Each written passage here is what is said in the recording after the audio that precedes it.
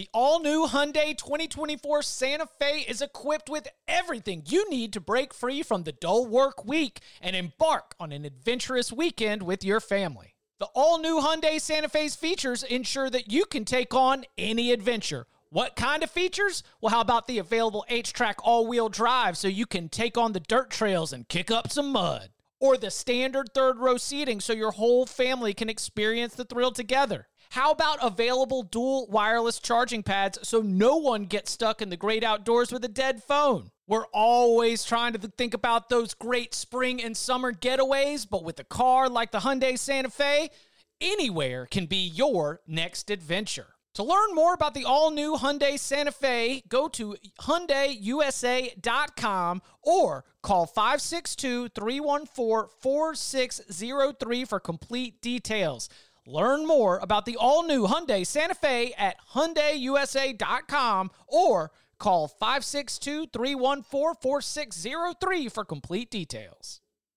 The perfect combination of versatile athleisure and training apparel has arrived. Thanks to the visionary minds of New Balance, Clutch Athletics, and Rich Paul, the designs reflect the heart of the athlete and the spirit of the community. With rising defensive football stars Will Anderson and Chase Young on the roster, Clutch Athletics brings the best innovative gear to all athletes, giving them style and performance on and off the field. Learn more and purchase Clutch Athletics at newbalance.com.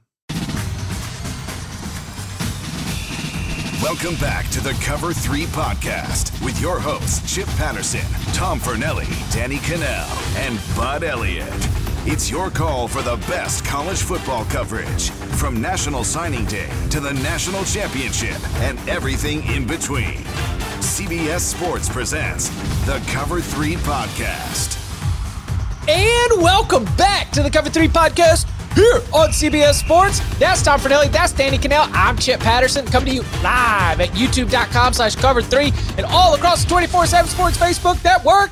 Thanks for hanging out. Smash that like. Give a high five to the subscribe and come and join us in the chat. This is an interactive episode of the show. We already have a lot of great questions that we're going to get to. Some of you even took the suggestion that, yes, you can come in before the show goes live, drop a question, and we'll be able to see it. Heck, we might even start brainstorming our answer for it. And you don't even have to stick around. You can come back and get it later. So this is always an opportunity, especially with these Thursday episodes. We will be getting into some questions from the big old bag of mail. You leave us a 5-star review. You put your question in that review. We will get to it in a future mailbag episode. But again, these live audience questions, come and drop them in early. That's the best chance to get them on the show. Questions today from the big old bag of mail, including looking at the new starting quarterbacks for a lot of prominent teams, some conference realignment questions, as there always is around this time of year. But want to begin with just a small little bit of news, at least as we continue to track these rule change proposals that we've discussed here on the Cover 3 podcast. As ACC Commissioner Jim Phillips had a conversation with Heather Dinich, the ACC is holding its women's basketball tournament currently in Greensboro. Some media availability for the commish right there. And he has indicated to ESPN that there is great support across all the FBS commissioners for some of these rule changes. The rule changes included the running clock after a first down, except in the last 2 minutes of each half, eliminating the option for teams to call consecutive team timeouts, aka getting rid of icing the kicker. And if there is a dead ball foul on the defense, we're not going to do an untimed down. All of this is with the idea of shortening the game length. So, do you think that this is all rubber stamped here? We should be looking at seeing these changes potentially as soon as this coming 2023 season?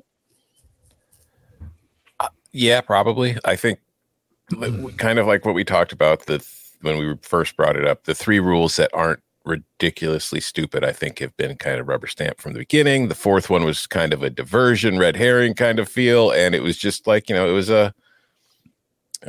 like a trial balloon, floating it out there just to make sure nobody like rioted and destroyed everything. And then, okay, cool. Because I mean, if he's coming out and saying every other commissioner's on board with it, I feel like it's going to happen.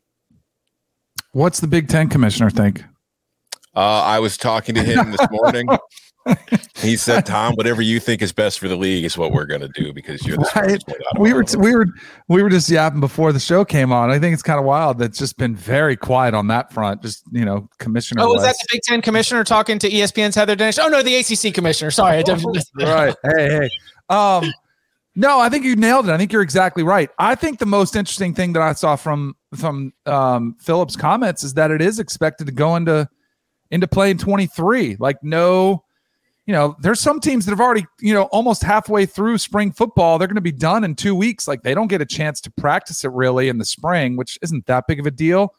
And I also think, much like you guys said, they made sense. It's common sense. I think it's a pretty easy fix. I do think I know they keep going to the safety issue, but I think the bigger impact is going to be time. Like and that's why they floated, because if they would have gone running clock after incompletions until they had, the ball set, it starts running, that to me would have been a real shakeup to the system. And you're seeing a dramatically different and a big time adjustment for the teams to get used to. And it'll still be adjustment to get it, with the clock rolling after first downs.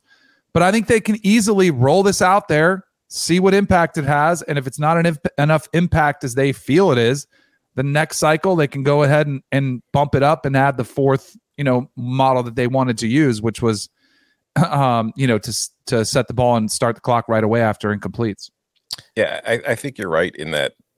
It's not safety. It is time of game, because it's, to me, my suspicion is the idea that we want to, speed up the game is just another sign that the television networks are kind of running the sport now. Like realignment, all of this stuff. It's all to make it a more palatable television product for the networks to fit more games in on a Saturday without run over, having to bump games to like ESPN News or whatever. So yeah, I do think it's going to happen. Yeah. So, I'm wondering. It's funny because I think we complain about late games. Most of the fans that you interact with, they're like, who cares? We love college football. We don't want less. We want more. So we're going to get shortened games. Although I don't think people are going to complain about 3 hour and 15-minute games. I think it is good. And if you're looking out long term, and if you're looking at caring about the fan that brings his family and his kids get tired if you go to an 8 o'clock kick, like I think it is a smart thing to do just overall in general. But I also think what you said was very astute observation, was that the TV networks are involved, because I don't think it's going to make that much of a difference as far as the number of plays run. 7 to 8 plays per game is the estimation right now from the experts. An entire game over the season. And then they are also saying about 10 minutes off of like the average game time.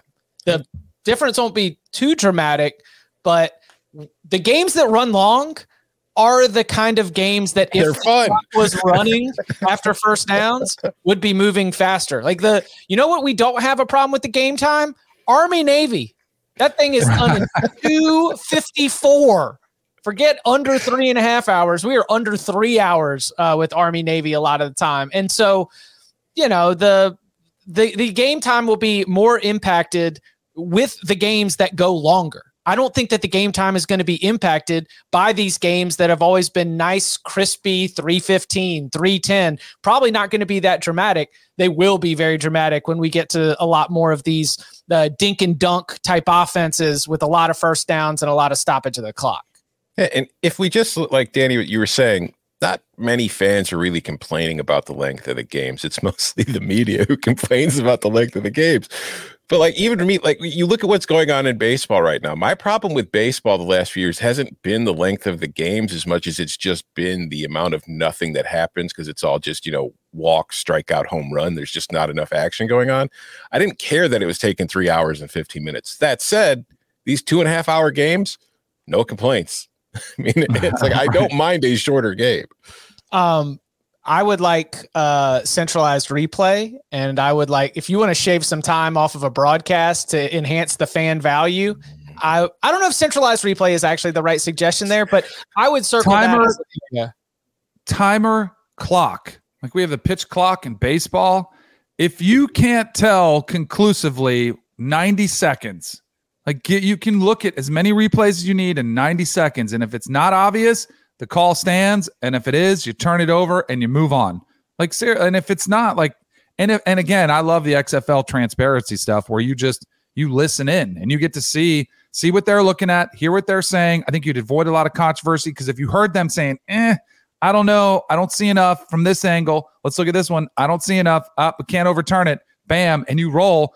Fans are oftentimes swayed by the analyst and the official analyst who's in the booth, who starts his opinion and starts talking out loud. And then all of a sudden it's a different call on the field. And every fan's like, oh, it's rigged. It's rigged. They got the wrong call. I mean, if you just heard the officials, I think it'd be much more like conclusive. And I think they'd avoid a lot more controversy. And you put a 90-second clock on it, you'd shave off another 5 minutes.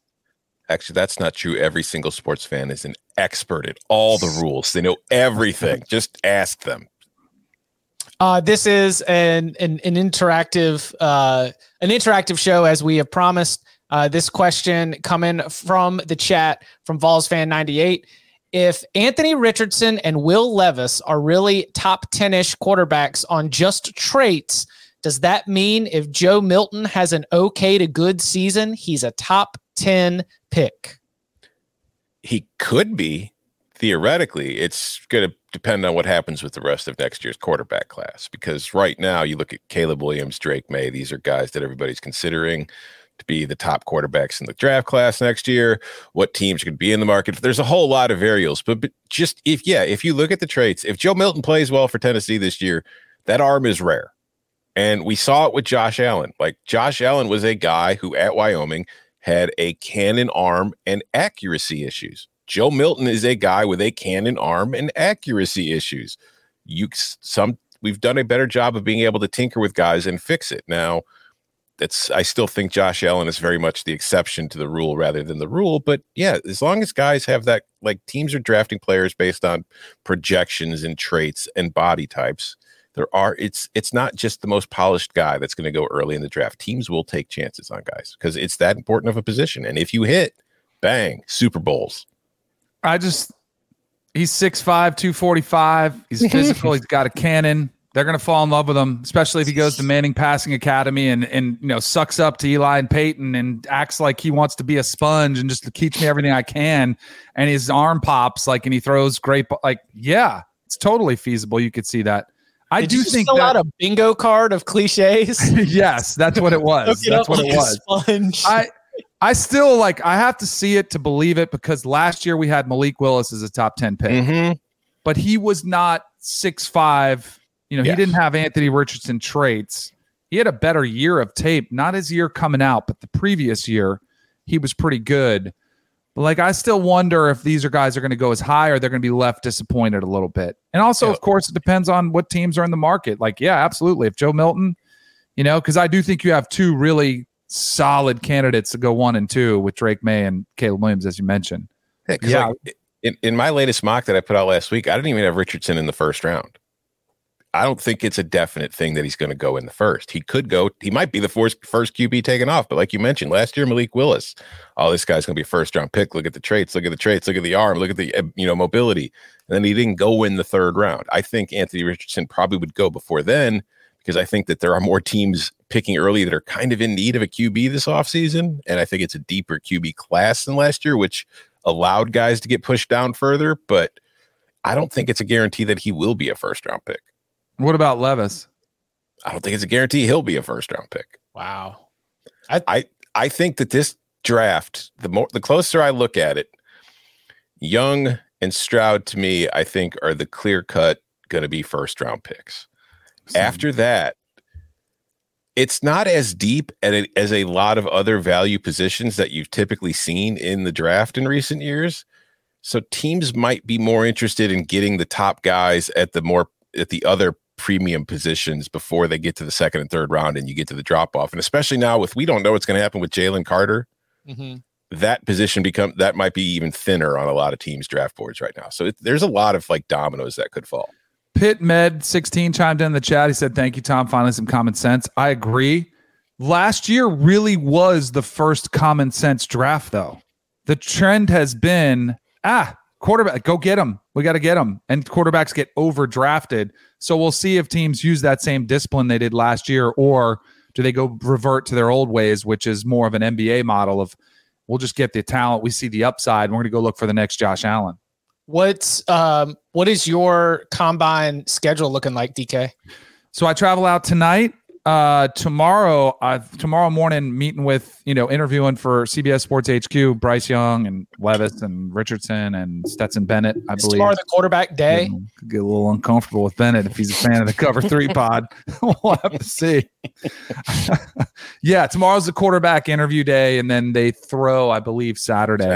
They want them in prime time. Give them the weekend. Today's the big boys, right? Yep. Yeah. 3 Eastern. I'll be watching. Did you see Jalen Carter is back? He went. He went and posted bond, back. didn't he? Yeah. Yeah.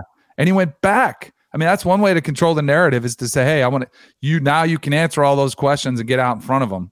Mm-hmm. Or not. You can be there to not answer them, right? You can be there to say deflect. Answering to the teams.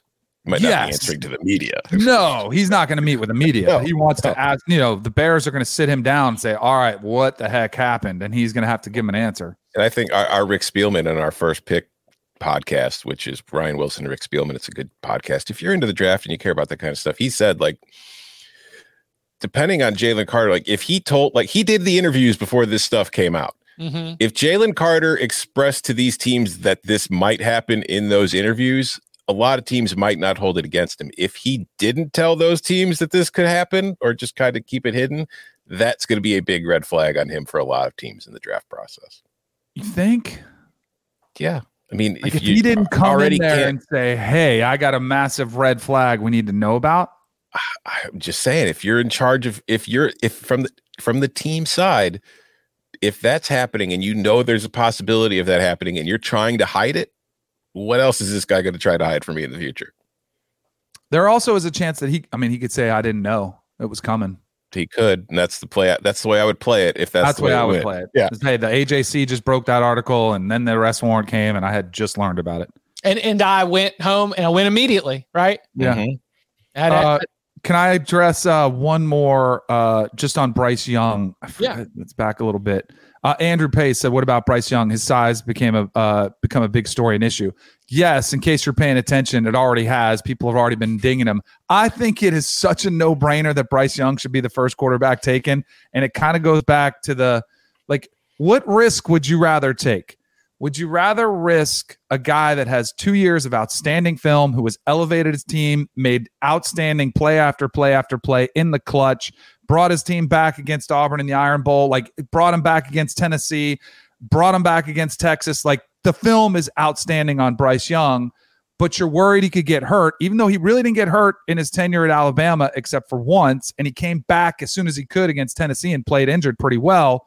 Or would you rather have a guy that looks durable, but he has not the best film and he's erratic, and his trend has been on the field not to make great decisions, not to display great accuracy, but we just hope it'll change and we can coach it out of him?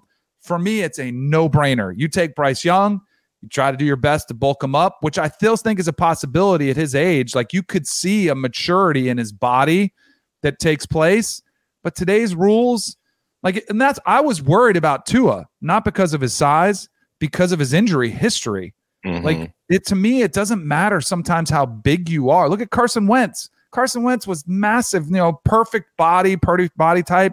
And, he was injured half the time. To me, it's, some guys have a knack for avoiding it, and some guys can take a hit. I mean, he got beat at Tennessee game again. You go watch that. He took some licks and stood right back up. So I would not hesitate for a second to take Bryce Young, number one. Honestly, for me, it's not the frame. So I do think that is a concern. But like you're saying, in the NFL now, you breathe on a quarterback, it's a 15-yard penalty. They do everything they can to protect them. For me, it's more his height. You're probably will he be able to, it sounds silly. It's it's the same stuff you had with Kyler. Will he be able to see over the line of scrimmage and see downfield over the middle of the field? And that is a real thing, because if you look, Kyler is at his best when he's got to improvise and get out of the pocket. So if you do draft Bryce Young, I think you're going to have to implement a lot of that in the offense. But I agree with you too. As far as the key stuff like poise, accuracy, and just kind of making plays when things break down, I don't think there's a quarterback in this class that comes close to at least having the ability to do that consistently that Bryce Young has had. His sauce is incredible. Yeah. Like, the dude is just such a gamer. And I'm glad you mentioned that Tennessee game, because that's the one that people should put on. Yeah. It's like he's getting killed. Carrying that team, and he was getting crushed, and he kept getting up, and he never looked down. You know, like he always seemed to have like a real good like confidence about him. He was lifting his teammates up. His wide receivers were dropping passes, and he was still hanging in there the entire time. I Bryce Young is my one. I will say that CJ Stroud, I'm not gonna think it's a horrible. If a team decides that they favor CJ Stroud and they want to pick CJ Stroud as the first quarterback, I don't think it's a wrong decision. That's probably more of a preference or a risk-averse type choice, right? Right. I would rather take the risk-averse choice with CJ Stroud. If you were looking for somebody more durable, more prototypical size structure, I would take that and say, yeah, maybe he didn't run as nice, but that Georgia game, like, that's enough to sway a lot of people. He's a little inconsistent too. You know, the scheme, they're so much better than everybody. But I would rather go with that conservative route of at least you know what he can do in that best case scenario. Like, where was Will Levis's best game or Anthony Richardson's best? Like, Anthony Richardson was awesome against Utah, where he ran all over, and he was great in the first half against Florida State. So out of Will Levis or Anthony Richardson, I'd probably go with Anthony Richardson, because at least I've seen glimpses, like flashes of this ceiling, which is way higher, I think, than Levis. Yeah, I think that's the biggest drastic difference when you watch them and break them down. It's like Levis and Richardson both have kind of like wow moments, but you really don't see them putting it together over the course of a full game very often. And that to me is significant when it comes to trying to figure out who a guy is and who he's going to be.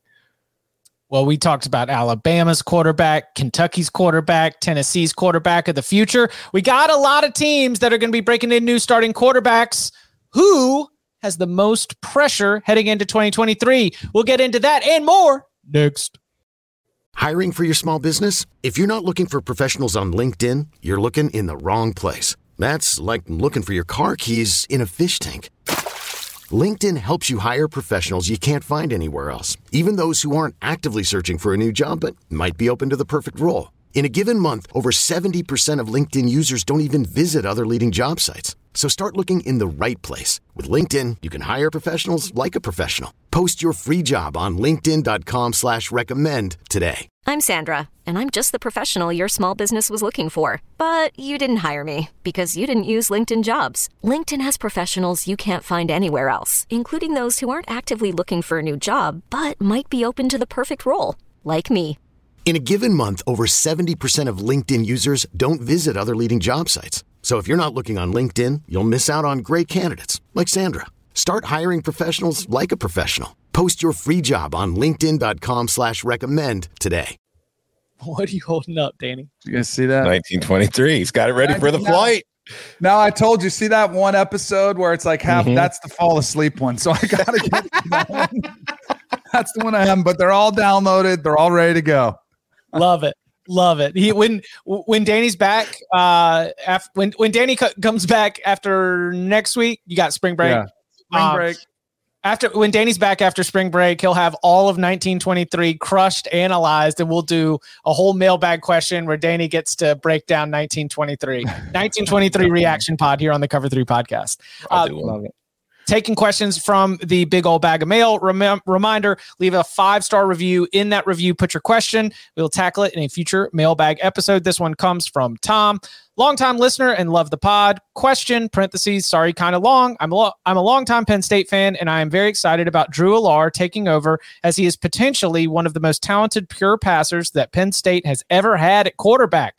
However, with that hype comes a lot of pressure to bear as the new face of the program and possibly being the one that could get Penn State back over the hump to win the conference and potentially make the playoff, which leads to my question. Penn State is one of several realistic conference contenders that will be replacing their quarterback this season. And as is especially the case with Georgia, Ohio State, Alabama, and TCU, some of these teams will be replacing quarterbacks that have been the face of the program for the last 2 seasons and were highly successful in terms of winning. Of the new quarterbacks for teams that are realistic contenders for their respective conference, who do you think is under the most pressure to succeed in 2023? So I've got there's a long list of them. So I went through our friend Bill Connolly, huge fan of the show and frequent guest here, his top 25 in the SP Plus ratings for 2023, I've got 12 and a half new teams with new starting quarterbacks. Half of this top 25 will be breaking in new starters. Georgia, Ohio State, Alabama, Penn State, Tennessee, Clemson, Notre Dame, Ole Miss ? That's my half, because Jackson Dart is still there, but we also have Spencer Sanders and Walker Howard coming in there. TCU, Florida, UCLA, Kentucky, Wisconsin. So 13 schools right there that could be having new starting quarterbacks that are all about top 20, top 25, top 30-ish. So who stands out as a quarterback that's under the most pressure? I mean, I feel like there's a lot of good options, but it's got to be the Alabama or Ohio State quarterback. Like, because even at Georgia, like, there's pressure having won 2 national titles in a row, and you're replacing the quarterback who was the QB for both of those national titles. But the quarterback position might not be the most important position on Georgia based on what we've seen the last year. So it's like, it's kind of a complimentary piece more than it is the guy who drives the car. So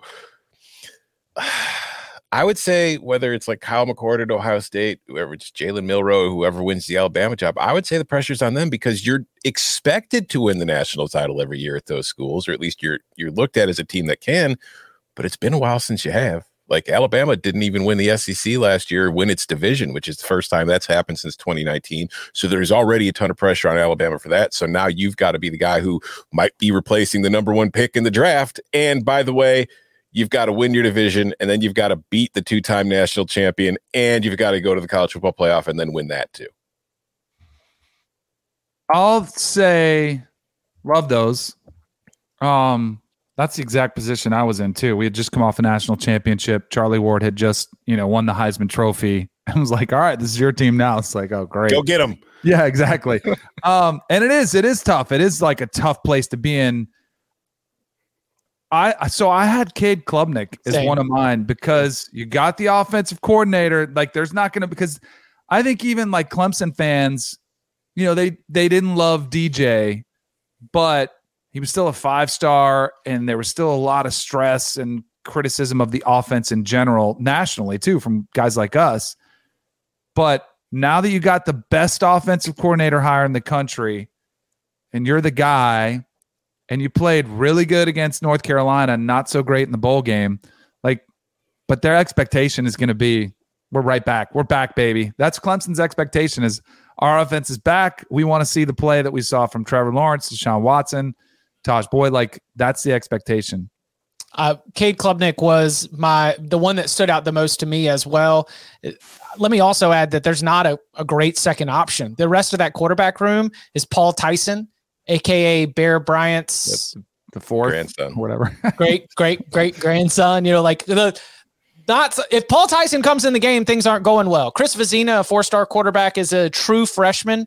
You don't want to throw him out into that situation. I mean, this is a lot that is being put at the feet of Cade Klubnik for a resurgent Clemson offense. And I think that he showed us highs, but he also showed us lows. I mean, remember when DJ got benched and then Cade came in and got real erratic and threw an interception in a really, really bad spot? Like, there's a wide variance in terms of the tape of what we've seen. I think Cade Klubnik with Garrett Riley is going to be really successful. From the pressure discussion, I think that one really stands out in a big way. I want to add one more. This might maybe more of a question, because I'm with you. Georgia, there are great options in that room, and there is a proven track record of that team being so good everywhere else. It sets up the quarterback to be successful. I honestly could say the same thing about Ohio State, considering you still have Emeka Egbuka and Marvin Harrison Jr. You still got a really, really good running back room. You've got some offensive line players to replace that were really special, but it's very much in a position where you should be able to take this and take it home.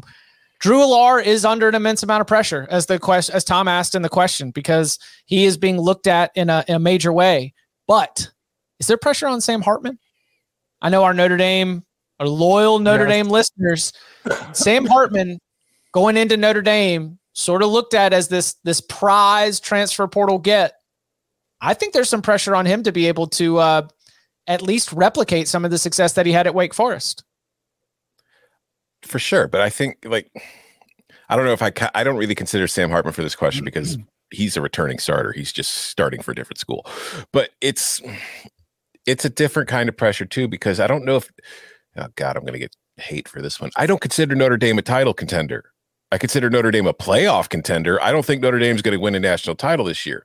I think for Sam Hartman, he's going to Notre Dame to prove to people that he's not just a product of Wake Forest offense. So I think there's pressure on him for sure, but I think it's a different kind of pressure to the guys that Alabama, Ohio State, Clemson are going to be facing. Fair. Short round put in there, what about Arch Manning when he's named QB1 after week 1? Colt McCoy was at the Super Bowl on Radio Row, and we actually did a whole 2-hour show with him. Like, he filled in the whole time, so we were talking to him. And he, like, assisted the Mannings, like, in the recruitment process, was like a confidant of theirs. He was like, because I was under the impression, you guys tell me, that Arch Manning was kind of okay with backing up Quinn Ewers for a year, and then, he'd ease his way in. Colt McCoy was like, I think he's going to start. Oh, yes. I mean, yes. He was like, I think he's going to start. Like, he's going to pressure him, and he's going to start. But if he does start, I don't think there's a lot of pressure on him. Of course there's pressure on him because he's Manning, because it's Texas. But if you're him, you're a freshman, you're going to get some leeway to have that 3-interception game where, he's young, but man, did you see that one throw? Like, I think you get some of that off you. Yes, pressure's on Quinn Ewers. Yeah, that's what I was about to say. I was going to have him, but we said new starter, so I want to make sure. And we also said national title contenders. No, he said the question was conference title contender. Texas can contend for a conference title. Yes, they can. Come on. Okay, then that eliminates another one, but they can theoretically, but they really haven't a whole lot lately. Yeah, despite having the power rating that is 7th best team in the country, something just can't seem to work out. This night, let's go back to the chat. First off, is it hook and ladder or hook and lateral? Second, who are your top 3 quarterbacks in the Big Ten for next year? It's hook and lateral, because you're running a hook and then you're throwing a lateral. Or is it? Is it? Some teams call it the hook and ladder. I'm saying some do call it the hook and ladder, but I'm saying it's the hook and lateral. That's the play. It definitely is. It definitely is the hook and lateral. But have you been on a team where you called it the hook and ladder? Yeah. That's been in the playbook before, the hook and ladder, but they might even have, like, some coaches always have to put their own spin on it. So it might be like curl and pitch, like just to be that guy that can't do it like everybody else, even though you look at it and everybody knows exactly what it is. That's a great question, though. I'm glad he asked it. My rookie year, I did not ask a question. And on the script at practice that I was on the Giants, my rookie year, and Dan Reeves, we had like this one play and it was like 20 double square out. And it was just 2 square outs on the outside. But on the script, it said double SO, like shortened, but I thought it was double 50. And I did not ask the question. So I saw the script and I called 20 double 50. And everybody was like, what did you say? And I told our coordinator, I'm like, look, it says double 50. And he's like, no, it doesn't. He says that's double square out. And I was like, oh, but I didn't ask in the meeting when I should have, when we were looking at the script. My bad. So there is no dumb question. It's going. It could be either. Could be either. But hook and lateral, as it is described, it is the hook and lateral. Just some teams call it the hook and ladder. John says, great sub at Firehouse. All right, what about the second part of the question? The top 3 quarterbacks in the Big Ten heading into 2023. Some of your options, of course, would be J.J. McCarthy at Michigan, Kyle McCord at Ohio State, Drew Allar at Penn State, Talia Tagovailoa at Maryland, Luke Altmaier at Illinois, Cade McNamara at Iowa, or Tanner Mordecai at Wisconsin. Who would stands out for the top 3 quarterbacks in the Big Ten? I think JJ McCarthy's the obvious answer because we've actually seen it, and Michigan got to the playoff last year with JJ McCarthy. But we haven't seen McCord. We haven't seen Alar. Talia, I think if you want to just go with production, should definitely be in the discussion. But like when you look through the conference, there's not a ton of guys that are proven in the league this year. Like it's going to be really interesting to see. Like you could assume Kyle McCord's probably going to be good because he plays for Ohio State in that offense, and they typically produce good quarterbacks. Drew Alar, I think, is good. We'll see. You got to see it to believe it first. And it's just, yeah, I think you could honestly make, based on having what you've seen, if you wanted to say JJ McCarthy, Talia, and Cade McNamara were the three best quarterbacks in the Big Ten that you know right now, it's not a completely indefensible argument. So I'll just go with that. But you're saying you're not predicting. No, but I mean, I'm not going to sit here. Yeah, I'm not going to sit here and say Cal McCord's one of the three best quarterbacks in the league when I haven't seen him play against a Big Ten team. But we have seen Drew Alar in very, very small glimpses. Yeah, we saw him against Purdue last year in the season opener when Sean Clifford went out for a while. He played pretty well. So I have high hopes for him, and I have high hopes for McCord. It's just the way I do things. I'd like to see it before I just project it. What if Sean Clifford, what if Alar is like some stud and he's a top 10 pick, and Sean Clifford just held at bay Will Levis and Drew Alar, 2 top 10 picks, and he doesn't get drafted? Like, that'll be his legacy. Like, I was the guy that they couldn't start over. Hey, might be a reality too. That's not that far off. They love Alar. They love him. That's for sure. I just can't believe you put McNamara in. Like, I think we've seen enough to where I'd go ahead and take the risk. Like a Mordecai at Wisconsin with that new offense. Like, well, I'm very curious to see how that project unfolds. I can't remember the numbers off the top of my head, but I did look into it after he transferred to Wisconsin. Like a very limited sample, but in time against Power 5, I think he's got like a 1.7 to 1 TD to interception ratio. So it's not great. No. Oh, is that a Tanner Mordecai thing or is that an SMU thing? I feel like SMU this is very anecdotal, but over the last couple of years, SMU has been great to beat up on the bad teams in the American and then bumped their head on the ceiling a little bit against some of the better teams. Yeah. And they're going to be facing a lot more of the better teams. Or Tanner will be now. As the quarterback for the Wisconsin Badgers. Doesn't mean they can't have success because plenty of them have, but we should not overlook the jump in play on a weekly basis, moving from a group of 5 league to a Power 5 league. It's a real thing. Speaking of, this question comes from Robert in the chat. Robert says, mostly for the ACC boys, but Tom can answer too. Thank you, Robert. Tom. Yeah. If you could replace any ACC school with a current group of 5 school to improve overall league health, who would you take out and who would that replacement be? Oh. I'll let you guys get yourselves in trouble here. All right. We'll let the hate come.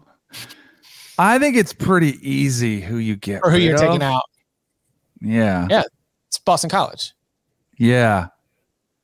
Georgia Tech at least has like tradition, and when Georgia Tech pops, like we have seen Georgia Tech compete for conference championships in this century, and we've seen Georgia Tech in the last 40 years be a prominent national program. Boston College got up to number 2 in the country that one time in that crazy 2007 year. Yeah, had a couple good seasons. I go Boston College. And then who would you add? Memphis. Really? I was going to say I had 2. Coastal or Liberty?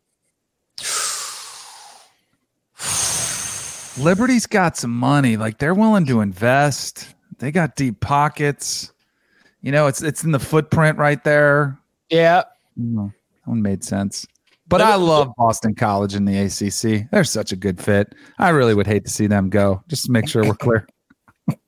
Who else? I mean, like, so Syracuse would be on in the debate? Yeah, I think so. Syracuse and BC, I think, would be the 2 obvious ones. Yeah, I would. Is that it? BC. Like, Pitt's a good, like I wouldn't kick out Pitt. Wouldn't want them to leave. I would get rid of BC because at least, even though it doesn't matter, Syracuse at least does theoretically bring something to the basketball. Like, you know what I mean? It's like BC's not carrying its weight in much of anything as far as I can tell. As far as I'd replace with, I'm kind of with you on Memphis. I think that could work. I think that they care, which would be nice to have. They're trying to win. I don't know if they'd want in, but I think academically it would fit, and I think it would give you a state that you don't really have. What about Tulane? I looked at Tulane. I circled them. That could be a good one. Yeah, that's my Liberty or Coastal. Like those. You're already in Virginia deep. You're already in South Carolina deep. I mean, I know that we're not talking about TVs anymore, but just an overall reach. Memphis has its own history. Like there's so many, all those Metro, remember the old Metro conference? Like all those old Metro teams are starting to work their way into the ACC. They follow along that same path. So I think that there would be some options as well. But like Danny said, final point here. We love Boston College. We would never want to see them leave the ACC. We would never kick out a school. That's not very ACC of you. ACC doesn't kick out schools. We would rather die than kick somebody out. By the way, I did. So we talked to Michael Alford this morning, the Florida State athletic director, and we were talking a lot of ACC, right? Board of Trustees meetings last week ruffled a lot of feathers. I was more optimistic than we were on our last pod. And we're like, the ACC's dead. Like we just basically were ready to put the nail in the coffin. One thing he did rave about was Jim Phillips. And it was almost like he was making it very clear that this is not anything. And he also said the preference is, now you don't have to believe him or not, was that Florida State would like to be in the ACC, long term, forever. But he also realized that things need to change. But he raved about Jim Phillips and the relationship that they have together and his willingness to listen and think outside the box. And I just get the hunch that their best strategy to survive, and this is for Florida State and probably more aimed at Jim Phillips, is to pressure ESPN to save the conference and to rework their deal, to figure it out from that perspective so they can be on a level playing field. And if they can't, then that's where the revenue share model gets upended. But I think that's the play for Phillips, is to try to go to ESPN and be like, look, my two biggest brands are not happy in Clemson and Florida State. We have to do something. They're pressuring me. I have to come to you, or else we could all lose what we've had for the last 30 years. If I'm ESPN, I just put Florida State in the SEC and move on. That's the problem. Is like there's the cynicism of capitalism that says like, I got a sweet deal. We get like all of these schools 14.5 on them for pennies on the dollar compared to their market value because they signed this deal back in 2016. Why am I going to make it worse for me as a business? Maybe there is something within those executive ranks where some conversations can be had. From a business standpoint, and I think we've mentioned this, the only motivation to my eyes that ESPN would have to try and make sure the ACC doesn't die is the knowledge that some of those schools, if the ACC splits up, are going to be going to the Big Ten, which does not have a relationship with ESPN in the future. Like you could move just a Florida State and a Clemson to the SEC and you still keep them within your family of networks. But if Miami or North Carolina or Virginia ends up getting poached by the Big Ten, then you lose those prominent brands and those prominent values. And so that's the only leverage that I could see. But I mean, ESPN does care a little bit about the ACC, considering they're sending College Game Day to Duke, North Carolina this weekend, and that's basically just a play-in for the play-in game. Duke's fine. Duke's Duke is fine. Duke's fine. North Carolina's not. When I see Leaky Black have to make a big bucket to beat Florida State with 20 losses, and they're saying that's a season-saving dunk, I'm like, they're in trouble. Slightly off topic, but I think, we get it every year in college football where we talk about everybody sucks. I genuinely think in college basketball this year, everybody sucks and nobody can win the national title. Like everybody's losing all the time in that sport right now. Kansas won't win it all, but they can win it. Somebody has to win it. That's the format. I'm just saying every single team I look at when I'm watching college basketball this year, I'm like, I don't know, man. They can lose to damn near anybody. Right. We'll do another bracket pool for the Cover 3. Yeah, for sure. We'll fire that up. Get in touch with the bosses, and of course, we'll pass that along to you so you can come and compete against us. Coming up on the other side, a couple team-specific questions, including we got a new look Big 12 in the future. Where does West Virginia stack up against that new look Big 12? And more next. eBay Motors is here for the ride. Remember when you first saw the potential? And then through some elbow grease, fresh installs, and a whole lot of love, you transformed 100,000 miles and a body full of rust into a drive that's all your own. Look to your left. Look to your right. It's official. No one's got a ride like this. There's nothing else that sounds like, feels like, or looks like the set of wheels in your garage. With over 122 million parts, you can make sure your number one ride or die stays running smoothly, so there's no limit to how far you can take it. Brake kits, turbochargers, engines, exhaust kits, roof racks, LED headlights, bumpers, whatever your baby needs, eBay Motors has it. And with eBay Guaranteed Fit, it's guaranteed to fit your ride the first time, every time, or your money back. Plus at these prices, well, you're burning rubber, not cash. Keep your ride or die alive at ebaymotors.com. Eligible items only. Exclusions apply. Robert Half research indicates 9 out of 10 hiring managers are having difficulty hiring. If you have open roles, chances are you're feeling this too. That's why you need Robert Half. Our specialized recruiting professionals engage with our proprietary AI to connect businesses of all sizes with highly skilled talent in finance and accounting, technology, marketing and creative, legal, and administrative and customer support. At Robert Half, we know talent. Visit roberthalf.com today. This next question comes from username on Apple, depressed WVU fan. Coca. Is this producer Coca? It's a burner account. We'll see. Great show to listen to while working. With OU and Texas out of the Big 12 in 2024, is it too much for West Virginia fans to expect to compete for a conference title every couple seasons? I understand recruiting is tough for us, but teams like Kansas State and TCU don't have it easy either, and they've still managed much better results. I'm just looking for a reason to care because the Neil Brown era has been a drag, and I think the fan base is beginning to feel apathy. I guess, to summarize, is it still take the check, take the losses without the traditional juggernauts? I just want us to have a home playoff game one time in my life so Morgantown can devour itself regardless of result. What makes this hard to answer? What makes, honestly, the Big 12 difficult to really figure out at this point with the new teams coming in?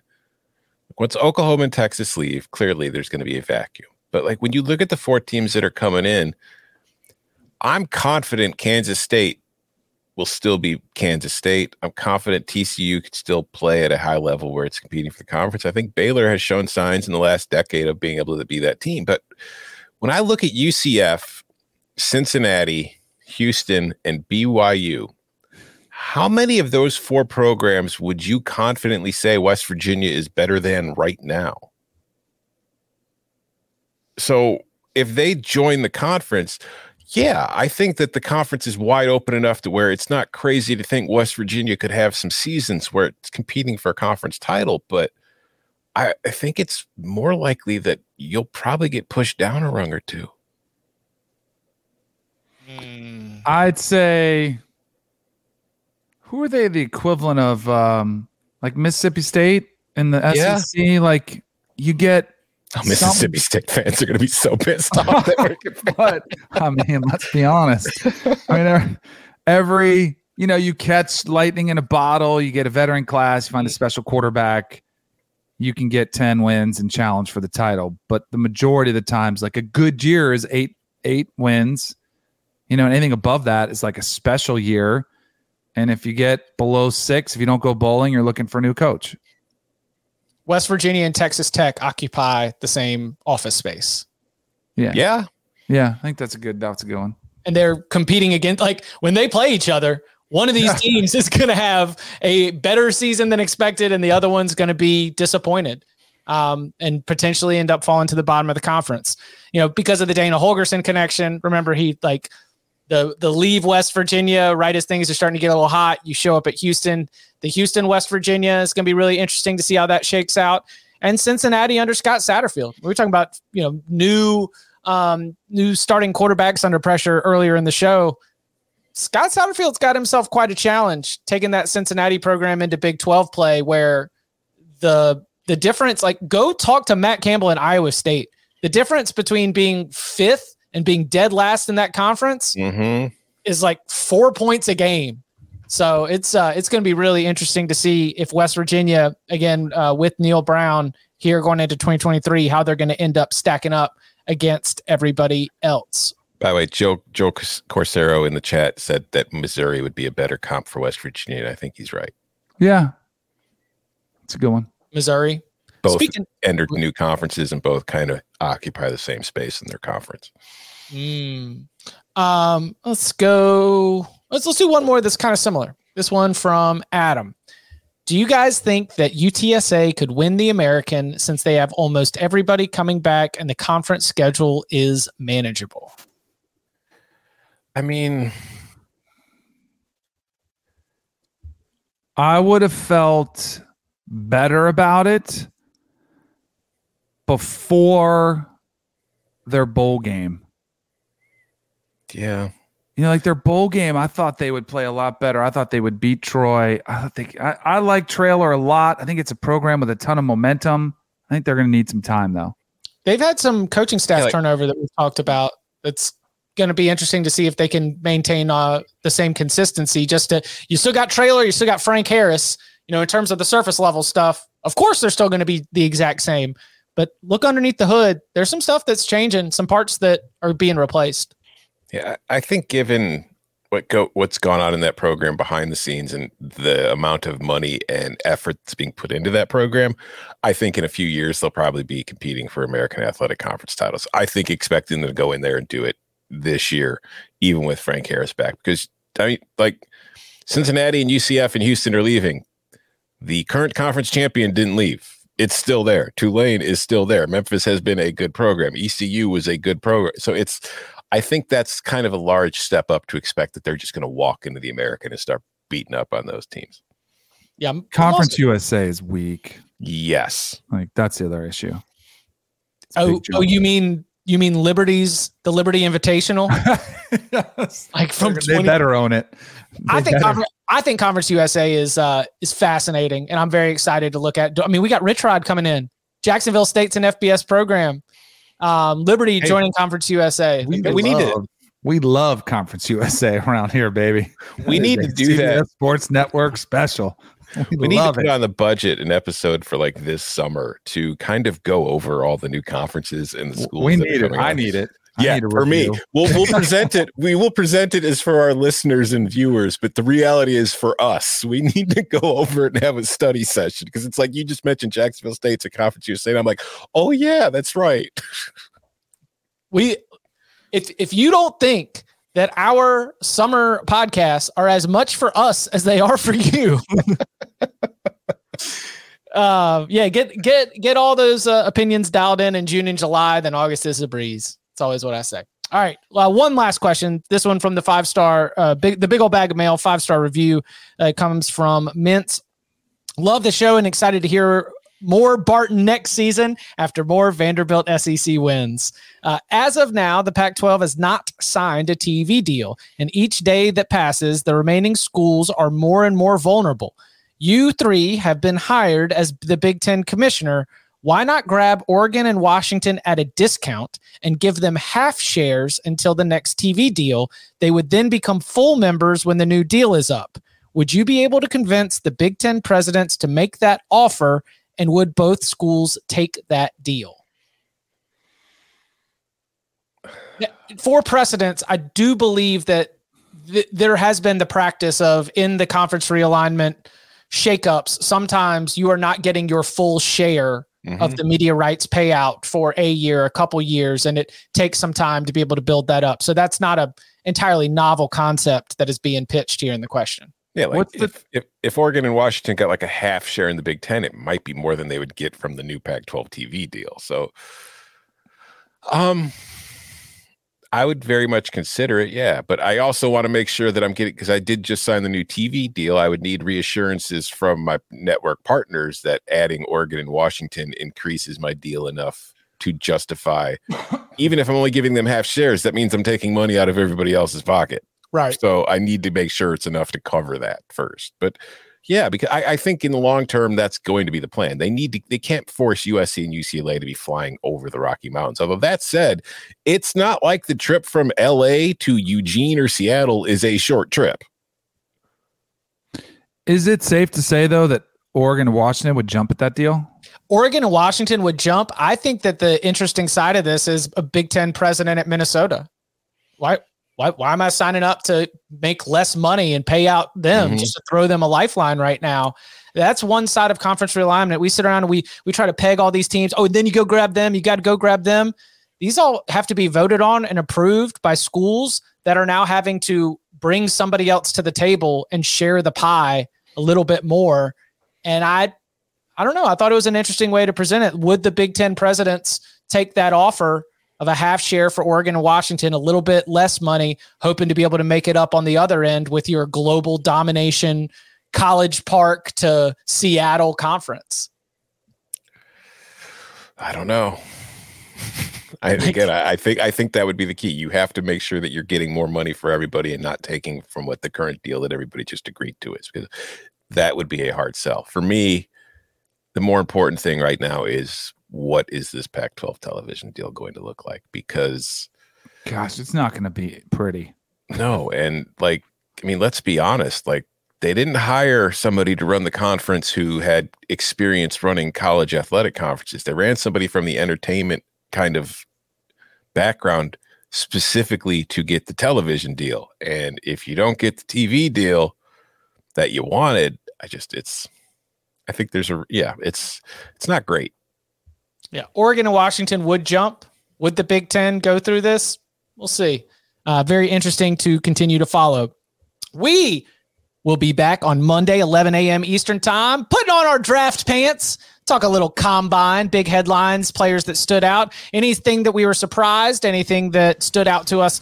We will be sure to hit that and much more of the news. Watch Danny Cannell on CBS Sports HQ. He will be with the quarterbacks on Friday and helping us with all of our coverage from the combine in Indianapolis. And you can follow him on Twitter at Tom Fornelli. You can follow him at Danny Cannell. You can follow me at Chip_Patterson.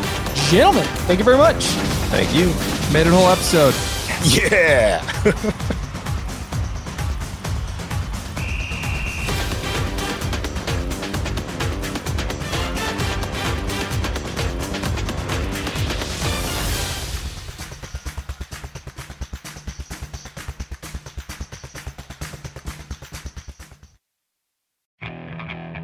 Okay, picture this.